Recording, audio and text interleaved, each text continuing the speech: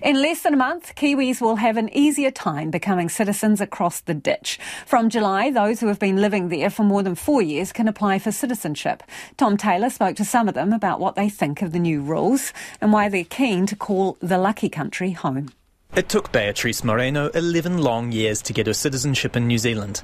After arriving from Chile in 2010, she and her husband went through numerous visas before applying for citizenship, a process which took 18 months alone. It was okay with us, because we weren't going anywhere.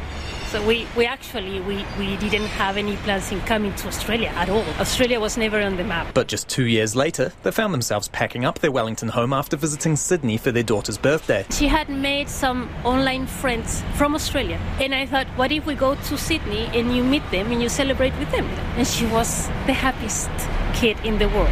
So we came and I fell in love with the city. And so did my daughter.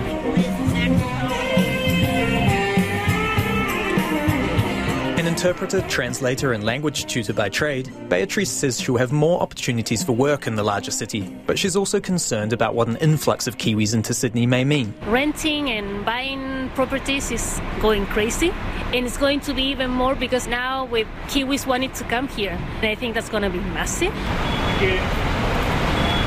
Medical Secretary Jenny Jones took the plunge more than 4 decades ago. I came because I followed an old flame who I married and then divorced. Jenny trained as a nurse in Taranaki and says the workforce shortages New Zealand's experiencing are also being seen across the ditch. But she says Australian recruiters have an easy time picking up Kiwi workers because they can offer more money. In New Zealand, I think the baseline's quite low. They need to be encouraged somehow, some incentive. Economic analysts Tim Armstrong and Claire Rowlandson have been in Australia just a fraction of the time Jenny has, but are already starting to think about their futures in the country. Claire arrived in February last year, fresh from a Masters of Economics at the University of Otago. She had a job offer in Wellington and was excited to join her friends there until a recruiter from Sydney-based Houston Kemp showed up at uni. I decided to keep emailing her, and then why not just apply? And then, of course, I got the offer, and it was, of course, a lot more money, which was great, but it was also a better job. I thought, why not? Now's the time I have to move anyway. I may as well move overseas. She says the pay was at least a few tens of thousands more than the next best offer in New Zealand. Tim, who moved over a year earlier, says Australian recruiters have a very strong presence in New Zealand universities. Most people I know were recruited out of their New Zealand university by these big companies, often which exist in New Zealand but end up taking recruits to Australia. He says the extra pay is tempered with extra overheads, flights back home, which can cost thousands of dollars around Christmas, the need for private health insurance with no ACC equivalent in Australia, and interest-bearing student loan repayments mounting.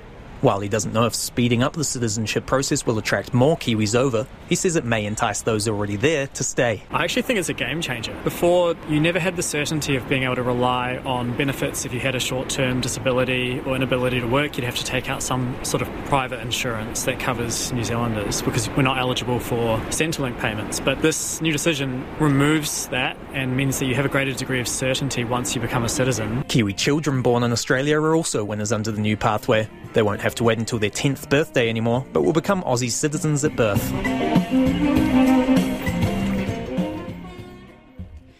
That was Tom Taylor reporting.